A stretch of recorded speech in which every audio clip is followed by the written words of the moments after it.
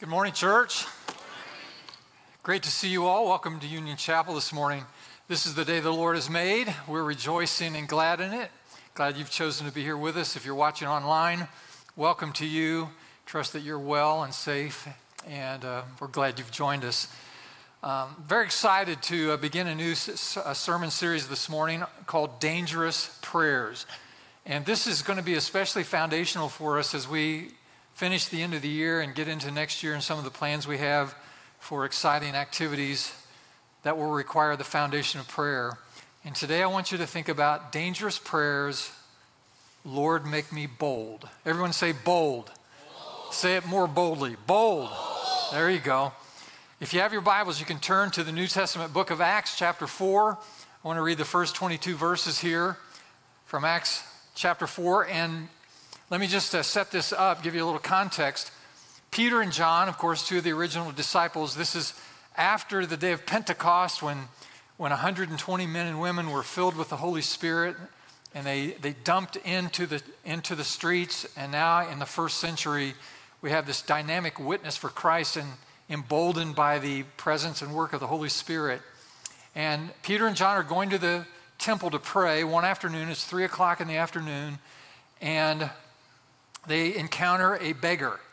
This man was born lame. Apparently his feet, ankles are infirm. He's carried to this gate called Beautiful every day where he begs for his life, his livelihood. And there he is. And as Peter and John pass by, this beggar gets their attention, and Peter bends down close to this man and asks him to make eye contact. Look at me, he said. The man looks up at him, and Peter said, "We don't have any money, but what we do have, we're going to give to you." And then he prays a bold prayer. He said, "In the name of Jesus of Nazareth, rise up and walk." And he took the man by the hand and stood him up. And the Bible says the man went walking, and immediately the Bible says his ankles and feet were made whole. And he stood on his feet for the first time in 40 years. He was born this way.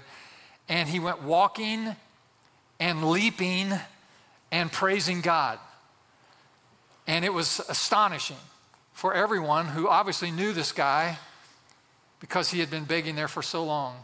And they knew him well. And so as a result of this miracle, Peter and John get in trouble with the authorities. And this is where we pick up the story in Acts chapter 4. After this miracle, and let's think of it in the context of dangerous praying and for boldness. Our custom is to stand to hear God's word. I invite you to do that. And let me just mention something. I was in the hearing of a denominational leader, actually a bishop in a denominational church. And when the congregation was asked to hear the word of God, this is what she said.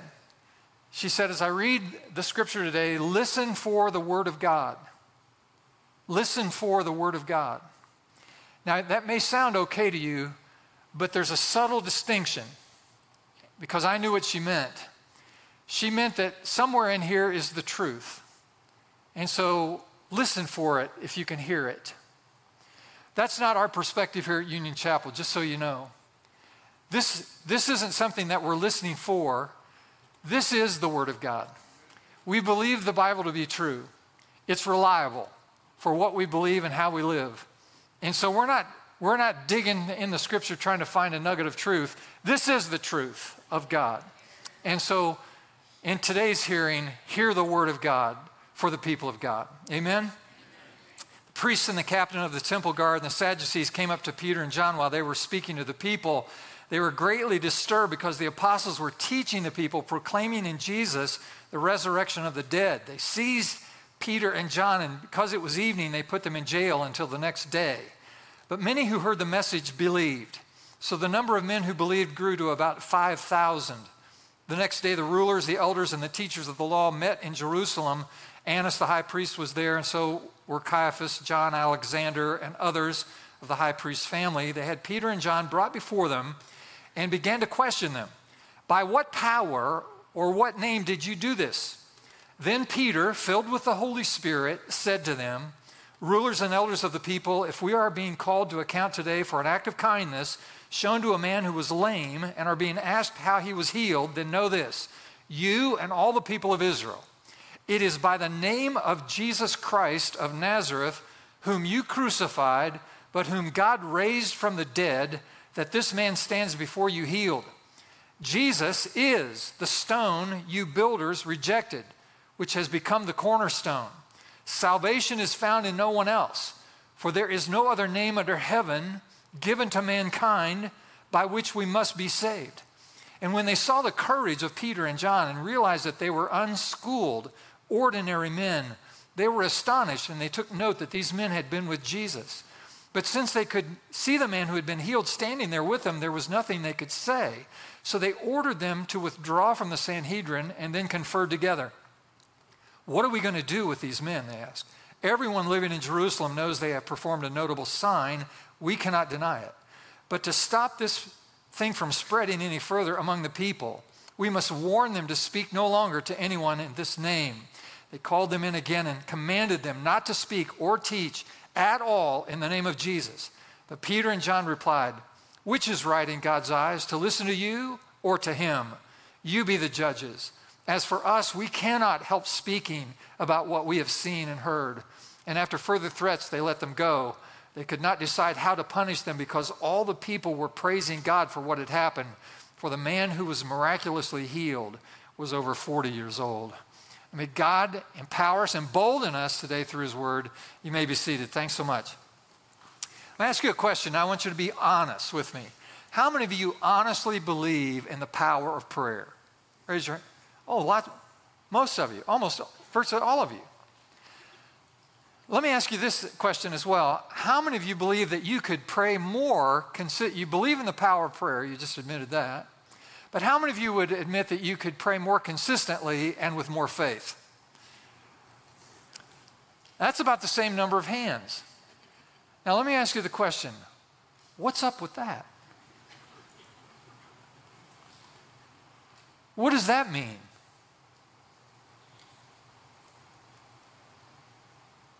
You believe in the power of prayer. I have a theory about some of this. I think that most of us really do love God, want to honor God, do our best for God, but in some cases we don't feel like we're very good at prayer. You know, for example, we get intimidated with people who are really good at it. You know, you're next to them when they're praying and they're quoting scripture when they pray or cursing the devil or bold about something they're believing God for, and you just get intimidated by it. And so that kind of throws you off. At other times, we find prayer hard because it doesn't really fit who we are and our personality. I will make a confession to you. Prayer is not easy for me. My personality type, when one of the inventories suggests that my personality type likes to be in charge, likes to be in control. There's a one word for it. It's called mastermind. So there's a prayer associated with my personality type. All of the major personality types have a prayer associated to it. This is my prayer according to my personality. It goes like this: Lord, help me listen to others, though wrong they may be. So I not only think I'm right all the time about everything. Prayer for me is, God, you and I know what's the right thing to do, so go ahead and do your part, and I'll do my part. Let's get busy. It doesn't always work very well. Sometimes we just get in a rut. It's safe, it's predictable, it's mundane. Sometimes it gets rote. Bless my food today, this greasy fries and hamburger. I know I shouldn't be eating them, but they're so good. Please bless my hamburger. Lord, please keep me safe. Lord, the parking lot's full today. Please help me find a spot in the parking lot. If you're Almighty God and you're listening to these prayers, you got to think that maybe he wonders, what is wrong with those people? Praying those little measly prayers like that. Yeah. King David prayed this prayer. He prayed, search me, O God, and see if there's any offensive way in me, and then lead me in the right way. Everyone say dangerous. That's a dangerous prayer. Dangerous prayer. Are you kidding? Search me, O God. See if there's anything offensive about me. Straighten me out. Danger. It's a dangerous prayer. You're asking for it. How about this? God, break my heart with the things that break your heart. Now, Lord, just for your information, I'm just preaching. I'm not praying. I'm just talking. That was not a prayer. Dangerous prayer. God loves to answer that prayer. You want to put yourself through the grinder, just pray that prayer. This is dangerous because God will answer that prayer and you'll be a mess. Your heart will be broken all the time. Be broken every time you turn around. Maybe be broken every time you meet somebody. I wonder when the last time you prayed a prayer like this. Here I am, Lord. Send me anywhere, anytime, whatever you want. God, I'm available.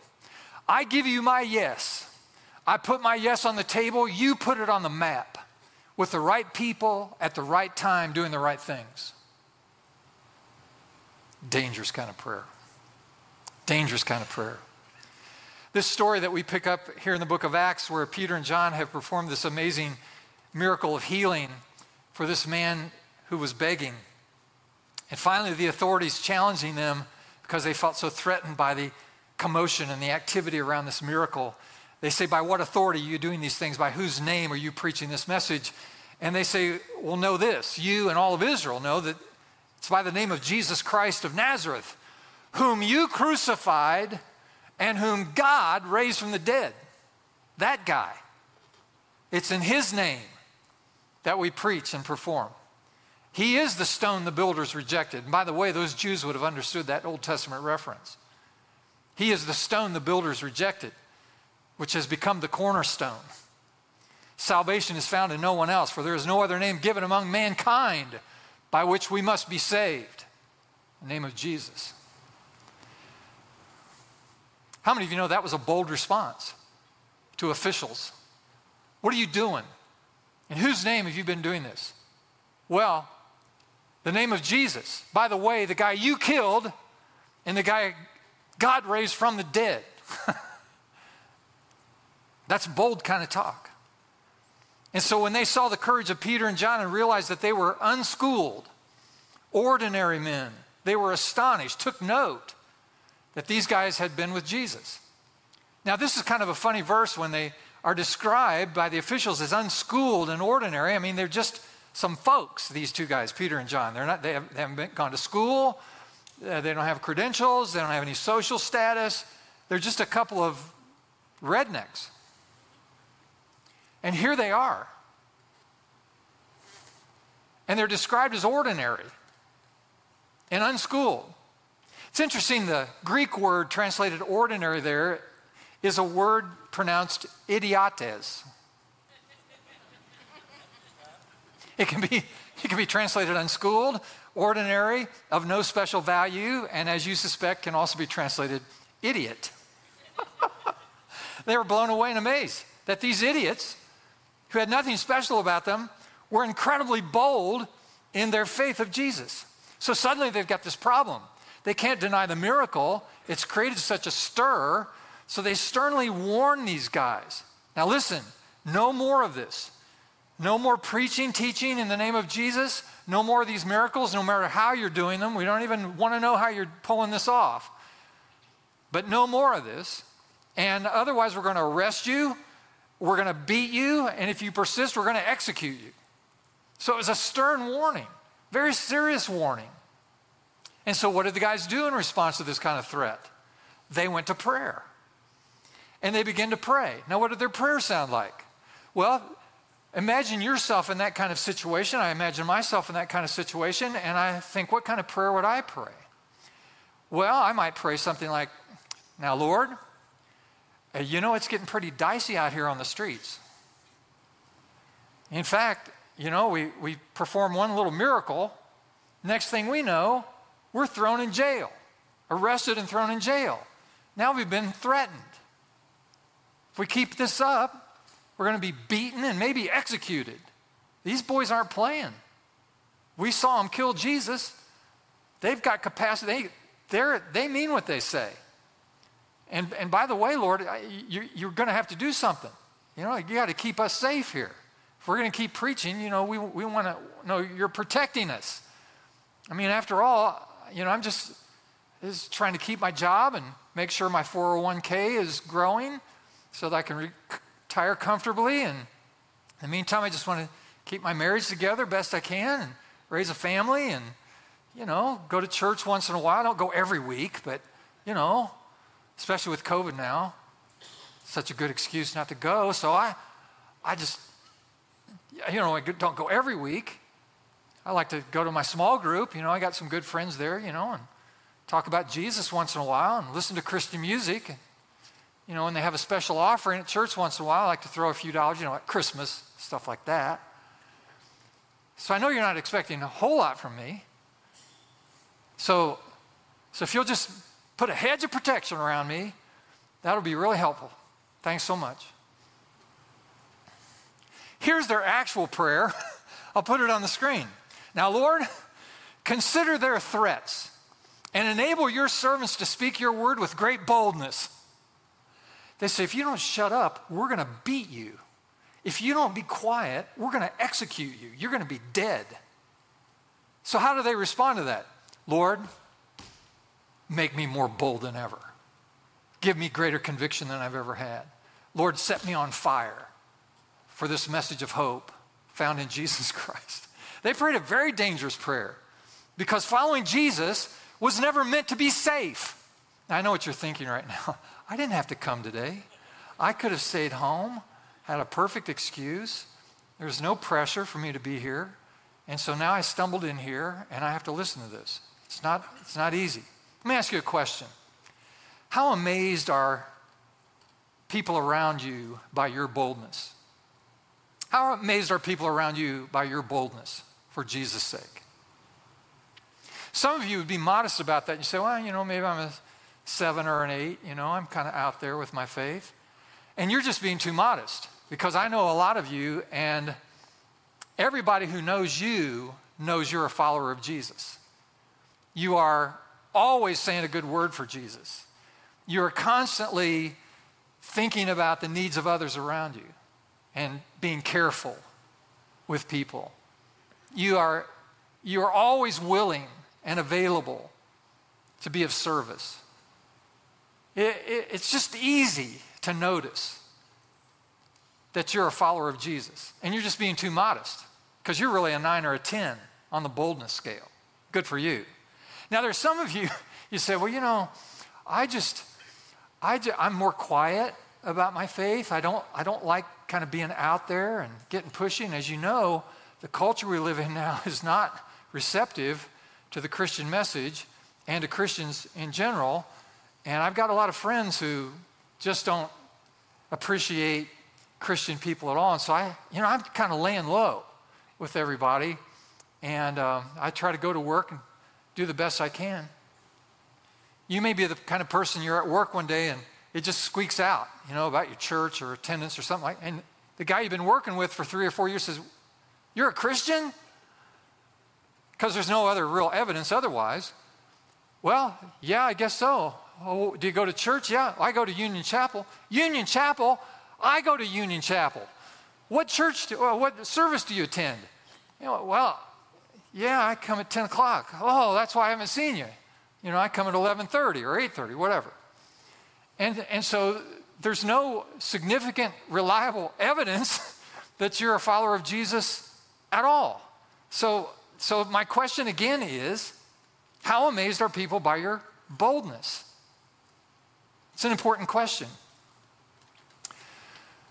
My roommate at the university my senior year was a transfer from the University of Missouri. Ken Politz grew up in one of the suburbs of Chicago. He's a big guy, 6'7", weighed about 228 pounds when he was 20 years old. He had size 16 shoes. Ken was a big boy. He was a load. And he had gone to the University of Missouri to play basketball there, and that didn't work out. And so he transferred back closer to home at Valparaiso University and joined the basketball team. And so the coach thought that I would be the perfect roommate for Ken. And Ken was a nice guy and very pleasant to be around generally, but he's a monster. And the old adage, where does a bear sleep? You know, wherever he wants to. That's how I treated Ken. Very respectfully, because Ken could break me in half, you know, if he just had a bad moment. So when you live in an 8-foot by 10-foot cubicle with a guy that size, you just try to stay out of his way. And, you know, he would have his shoes lined up against a wall like this, and you know, have to broad jump over his shoes. I mean, it's just unbelievable. Just gangly and wiry and all elbows. And, you know, on the basketball court, he's the kind of guy you are glad to have on your team because you don't have to be in proximity to him so you don't get your teeth knocked out, that sort of thing. And so if I was in the room, I would always ask Ken for permission. Hey, Ken, you mind if I watch TV? He said, no, go ahead, thanks. Or if the TV's on and he turns it off, perfect. You know, I wasn't really interested in watching TV anyway. It's no problem. Well, one of my practices when I was in my 20s like that was I was bold.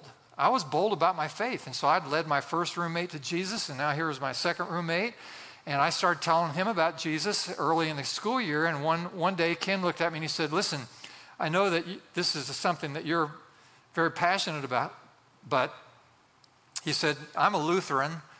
And, you know, I've gone to church in my life." He said, "I really don't need to hear any more about this. So if you don't mind." And I said, "I don't mind. It's no problem." So I just laid low and I just said, "Lord, just help me to be as reliable a witness as I can be for my roommate Ken.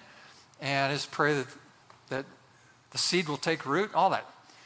1 week before the end of school, I came in the room one day and I turned the TV on and I sat down and Ken turned it off, which is fine. It's just great. It's no problem at all. 1 week to go, I'm still alive. It's all good. And Ken looked at me and he said, "You know, Greg, you've been talking all year about having a personal relationship with Jesus Christ." And he said, "I want you to know I've been thinking about that." And he said, "I don't have that kind of relationship with God." He said, "Can you help me understand that?" Yes, I can. And I talked to Ken for a little while, and Ken decided to become a follower of Jesus, and I was going to pray with Ken, a very simple prayer. Now, you've heard me talk about this before, that I take very seriously the opportunity to offer the Word of God to people. This is not a podium to me. It's not a lectern. It's not a funky little stand to hold my notes. In my mind and my heart, I treat this like a sacred desk. This is a sacred place to stand. I was at the Billy Graham Center called the Cove in North Carolina years ago, and down in the lower level of the Cove, there's all this memorabilia from Dr. Billy Graham's ministry over the years, and there's a pulpit there that he used in all of his crusades for about 25 years. So from behind that pulpit, Billy Graham preached the gospel to millions of people, literally. And of course, it was all roped off and, do not enter and all that stuff. And I just looked around, nobody was really there. So I jumped the fence and I walked over and I just stood behind that pulpit.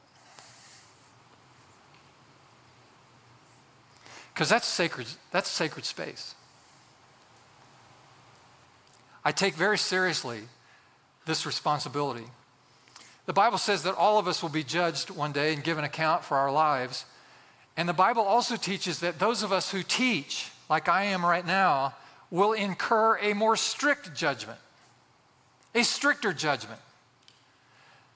Now, you may think that's perfectly fine. I think it's completely unfair. You're fine with it. It makes me sober. So I'm very serious about this. So what I'm about to tell you, I have to give an account for someday.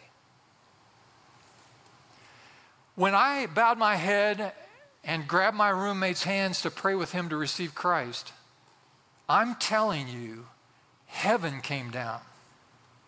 Heaven came down into that dorm room.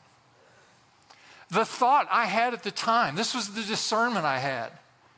We began to pray, and I actually stopped because I just said, Ken, just pray this prayer after me, just to lead someone to Christ. Just help people, take the step.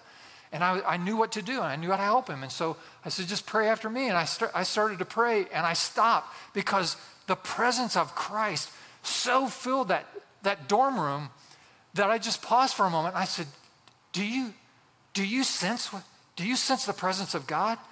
He said, is that what this is? Yes. The next thought I had was, there are 10,000 angels in this room. Now, where did that thought come from? How does it even work? I don't even know. But in eternity, you mark this moment. Someday, someone's going to walk up and say, there are 10,000 angels that assembled for that conversion prayer. The Bible says the angels in heaven rejoice over one. And I led Ken in a prayer, and I mean, it was amazing. I was moved by it. I just thought, what is happening? Because I'd prayed with other people to receive Christ, and this was just part of the way God uses me. And so I'd seen this before, but this was so unusual, so powerful. Ken was in tears. I mean, he was just reduced to just a pile of tears and emotion. And after a few moments, he composed himself. He got over and went over to the phone. Now, no cell phones at this time. These are phones connected to the wall. And he goes over and he dials. I said, who are you calling? He said, I'm calling my mother. And I hear Ken say, Mom, guess what just happened to me? Well, I don't know, Ken, what happened? He said, I just became a Christian. She said, I thought you already were. He said, no, Mom. He said, I knew about Jesus, but I didn't know Jesus. He said, I understood Jesus in my head, but I didn't have him in my heart. He's real to me now. And he's in tears, and his mother's in shock. He hangs up the phone, and he immediately starts dialing another number. I said, who are you calling now? He said, I'm calling my girlfriend. He'd been dating a girl for 2 years, and it was very serious. And he shared the same testimony with her. His relationship with that girl ended on the spot. It was over. She said, what do you mean? You invited Jesus into your life. She said, listen, I can't date you. I can't be with you if you're going to live that kind of life. He said, oh, well. Because I'm telling you, heaven was in the room. Now, fast forward a couple of years, and we were at Ken's rehearsal dinner for his wedding, and I was part of the wedding party, and we've completed the rehearsal, and now we're at the dinner. And this is where traditionally the groom and the bride will introduce all of their groomsmen and bridesmaid to everyone, so everyone can get acquainted and know the connection there. And so Ken was working his way through the groomsmen, and he got to me, and he said, Greg was my roommate my senior year at Valparaiso, and we played on the basketball team together, and he's been a great friend. And Greg is the one who,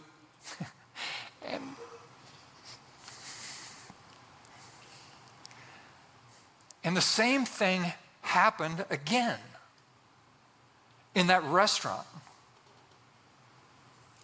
The glory of God settles into the room. And Ken is standing there, and he's in tears. I mean, he's literally bent over sobbing. He cannot compose himself because of how meaningful his relationship with Christ is.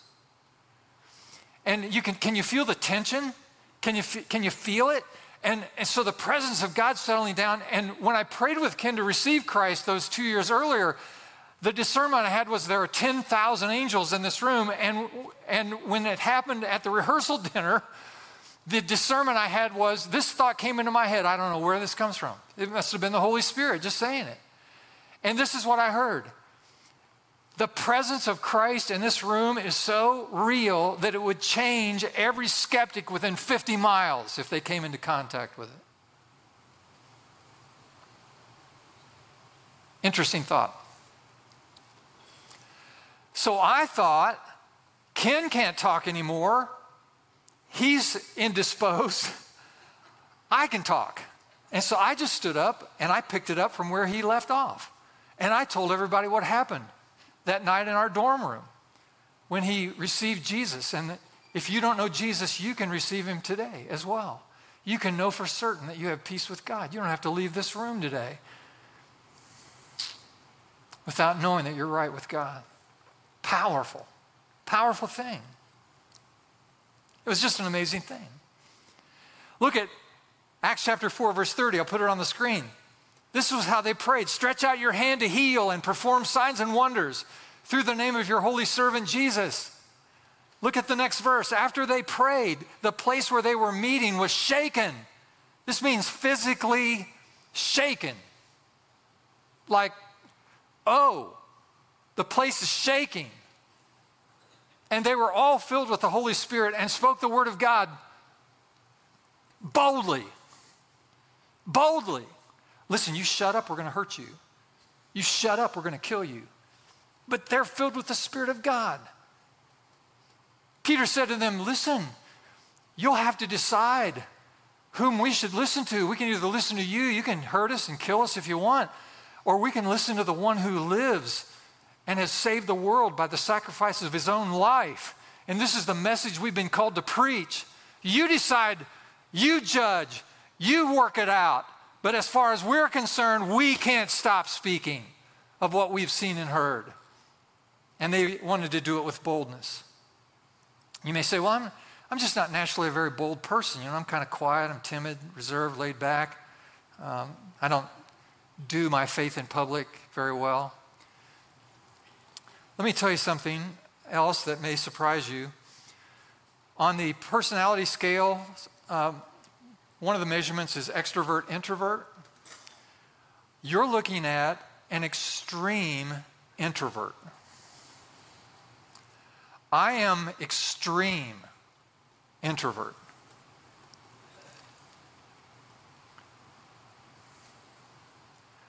I need long hours every week alone just to survive.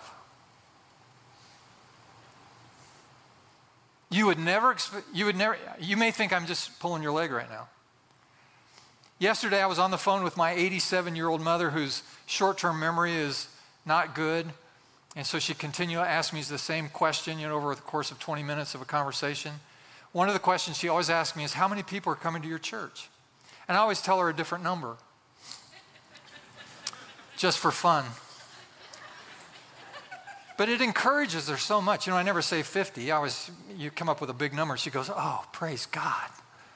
And then 10 minutes later, she says, now how many are coming to your church? But my mother remembers me as a child, and she nicknamed me. My first name is actually John, and she nicknamed me Silent John because I was that little boy who hid behind his mother's skirt. I literally would not talk to anyone. And so yesterday, as she reminisced about that, in the context of what I've done all of my life, she said to me, Greg, you do know that your entire life and the way God has used you is a miracle. It's a miracle. She said, because you wouldn't talk to anybody for any reason at any time. She said, it's just hard for me to believe how God has used you. I said, I don't know, Mom. I guess I was just saving up my words. Saving them up. Just have a quota. Had to save them. My point is that from a biblical sense, boldness is not a personality trait. You may be naturally shy, reserved, quiet. That may be you. I get you. I am you. No, you're not like me. Yes, I am. So it's not a personality trait. Boldness is about being filled with the Holy Spirit and given the capacity to be bold in the circumstances that God arranges for you. That's what it means. So you have to be very careful if you pray this dangerous prayer. Make me bold. Make me bold. Because you're going to have to come out of your comfort zone. Listen, you will probably never get to God's best plan for your life, his ultimate destiny for your life, if you stay in your comfort zone. Probably won't get there because your comfort zone isn't the place where God wants to use you the most. He wants to pull you out of that comfort place so that you can be more bold as your engagement. It may be in your high school speech class. I was in senior high school, senior year, and had a speech class. We were all supposed to give a 5-minute speech, and so I had some inane subject that I was preparing for the night before, and I'm just saying, God help me with this because I just hate to do public speaking. There are two fears in humanity. There's not a close third fear. The two greatest fears among all humans in the world, number one is the fear of death, and number two is the fear of public speaking. These are the two things that people fear the most. There isn't a close third to those two. And I was no different. And so I'm the night before a speech in senior high school. And I'm just ready to go to bed, and suddenly I hear the Spirit of God say, I don't want you to talk about that in your speech tomorrow. I want you to share your testimony with your speech class. No, that's not a good idea. What kind of a silly idea is that? That's not proper. That's not appropriate. That's not the right place for that. You don't do that. No, not doing that. And the Spirit of God says, we can do whatever you want. But I want you to share your testimony in speech class. Dang it. So the next morning, I stand up in speech class, and I cannot shake it. I cannot get away from it. I just can't. And it's completely out of my comfort zone. It's completely out of my personality. It's completely wrong on every level.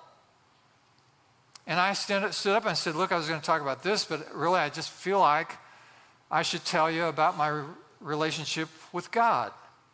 And I rehearsed my testimony, how I found Jesus, Jesus found me, and how it's changed my life, and the difference it's made, and how happy I am because of it. And in the middle of me telling that simple story, the Spirit of God shows up in high school speech class. And there are 5 or 6 of my classmates, girls, women, they begin to weep. Literally, they begin to sob. I mean, you can hear them crying. And I'm finishing up my story, and the Spirit of God, the convicting presence of the Holy Spirit just settles down on every student in the room. And I'm just thinking, wow, look at that.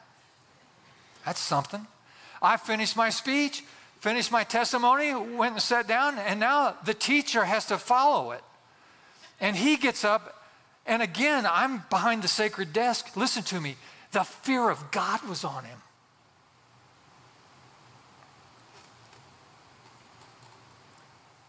He wasn't, well, everyone has their own opinion about these things around religion. That's probably not appropriate to be saying here in a public school. And blah. There's none of that. None of that. It was, thank you, Greg. That's something to think about. And I guess maybe we'll just cancel the rest of the speeches this morning. And he was just, the fear of God. He was afraid. He was afraid for his soul. That's what happens when the fear of God comes on people. He dismissed the class. We went out in the hallway, and my classmates were coming up to me, many of them in tears, saying, that was very meaningful to me. Thank you for sharing that. Listen, Beth and I went to our 40th class reunion a few years ago. 40th class, high school class reunion. There was a girl in that class that day who walked up to me at our 40th high school class reunion. She said, do you remember that time in speech class? I said, yes, I do. She said, I have never forgotten it.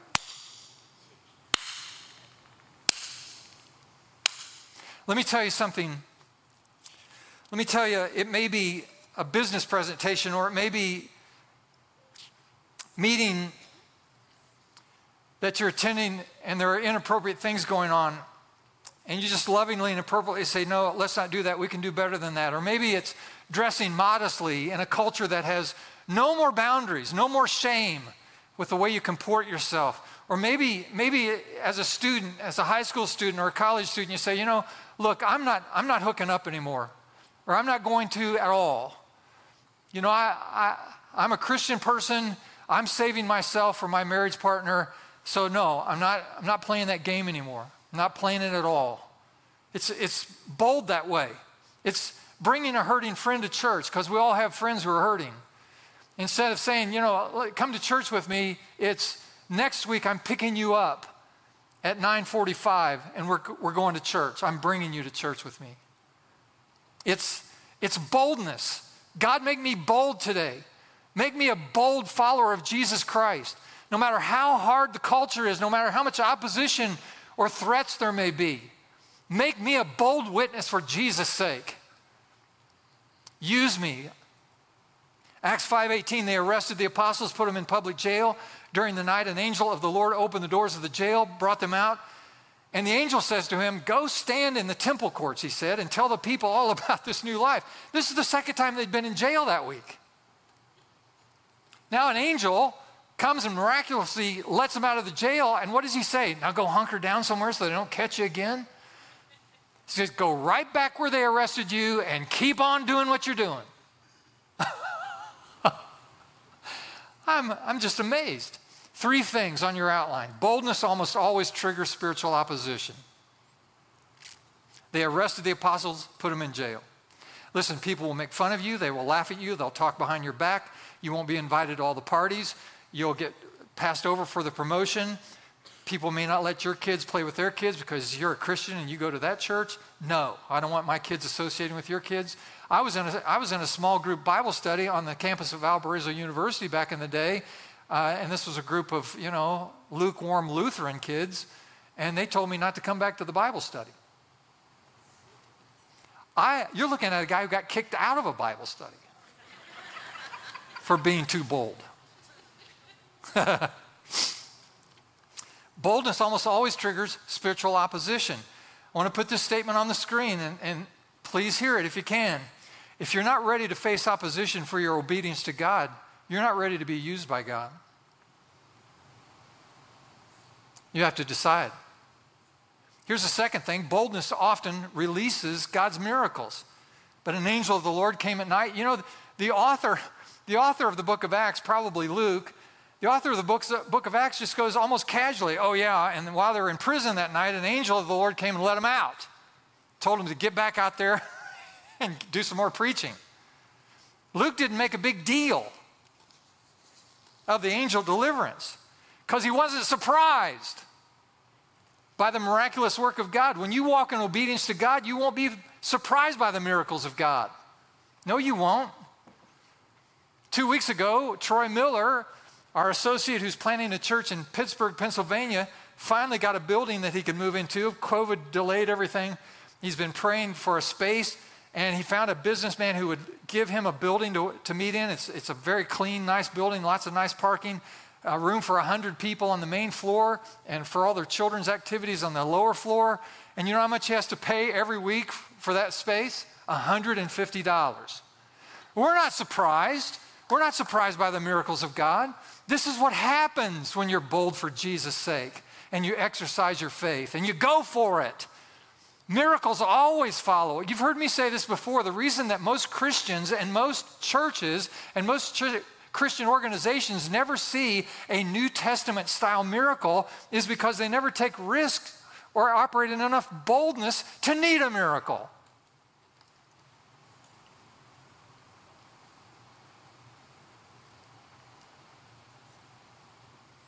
So boldness often releases God's miracles. And then thirdly, boldness always requires faith.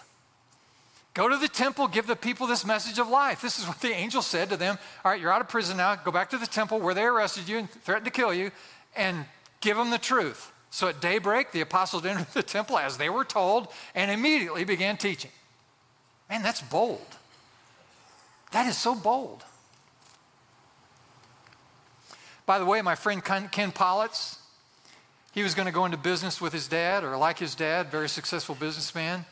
And Ken got out of the university and realized, nope, God's calling me into ministry. And years ago, Ken Politz and his wife planted a Lutheran church in Ottawa, Ohio, and they've been pastoring that church all these years, winning people to Jesus. Come on now. Isn't that good? Isn't that great?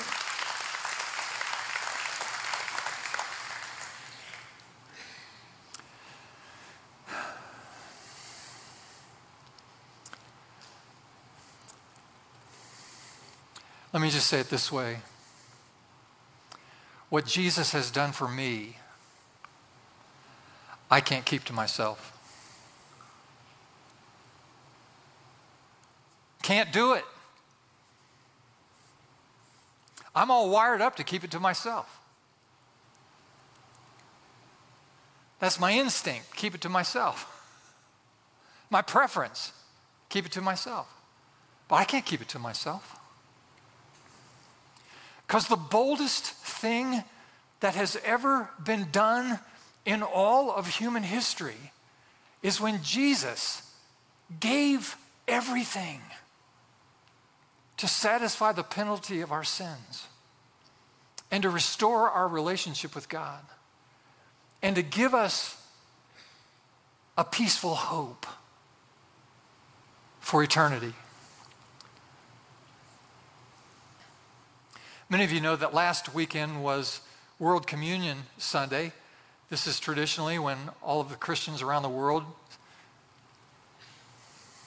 celebrate the sacrament of Holy Communion. The reason we didn't do it last week is because of the supply chain.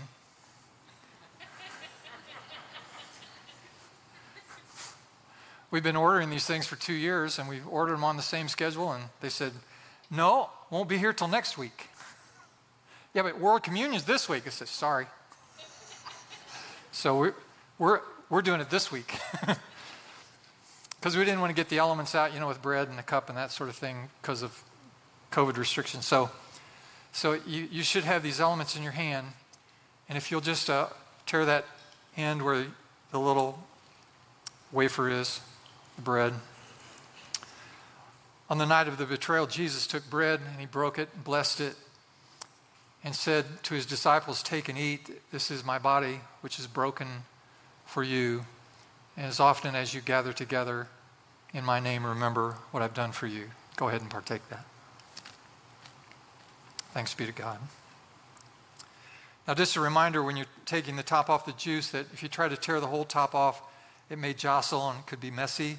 So just tear enough off at the top so that you can drink. That'll be best. Likewise, the same night, Jesus took the cup and raised it and blessed it. Said, brethren, this represents my blood, the blood of a new covenant, for the remission of the sins of the world. As often as you gather together, partake of this cup, remember what I've done for you.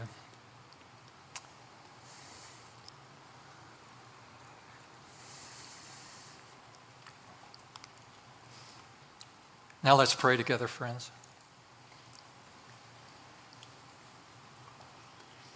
Lord, as you have demonstrated the greatest act of bold love in all of history by surrendering everything in order to secure our salvation, I pray this dangerous prayer on our behalf this morning, that you would fill us with the same boldness that would present our lives as a living sacrifice, holy and acceptable to you, and that we might be bold and willing to go and to give and to serve and to say a good word whenever you give us opportunity. Fill us with your Holy Spirit today, and therefore fill us with boldness, so that we might be able to proclaim the excellencies of him who called us out of darkness and into his marvelous light. For once we were not a people, but now we are the people of God. So help us to be everything you want and need us to be. We pray in Jesus' name. And all the people said, amen. Would you stand with us?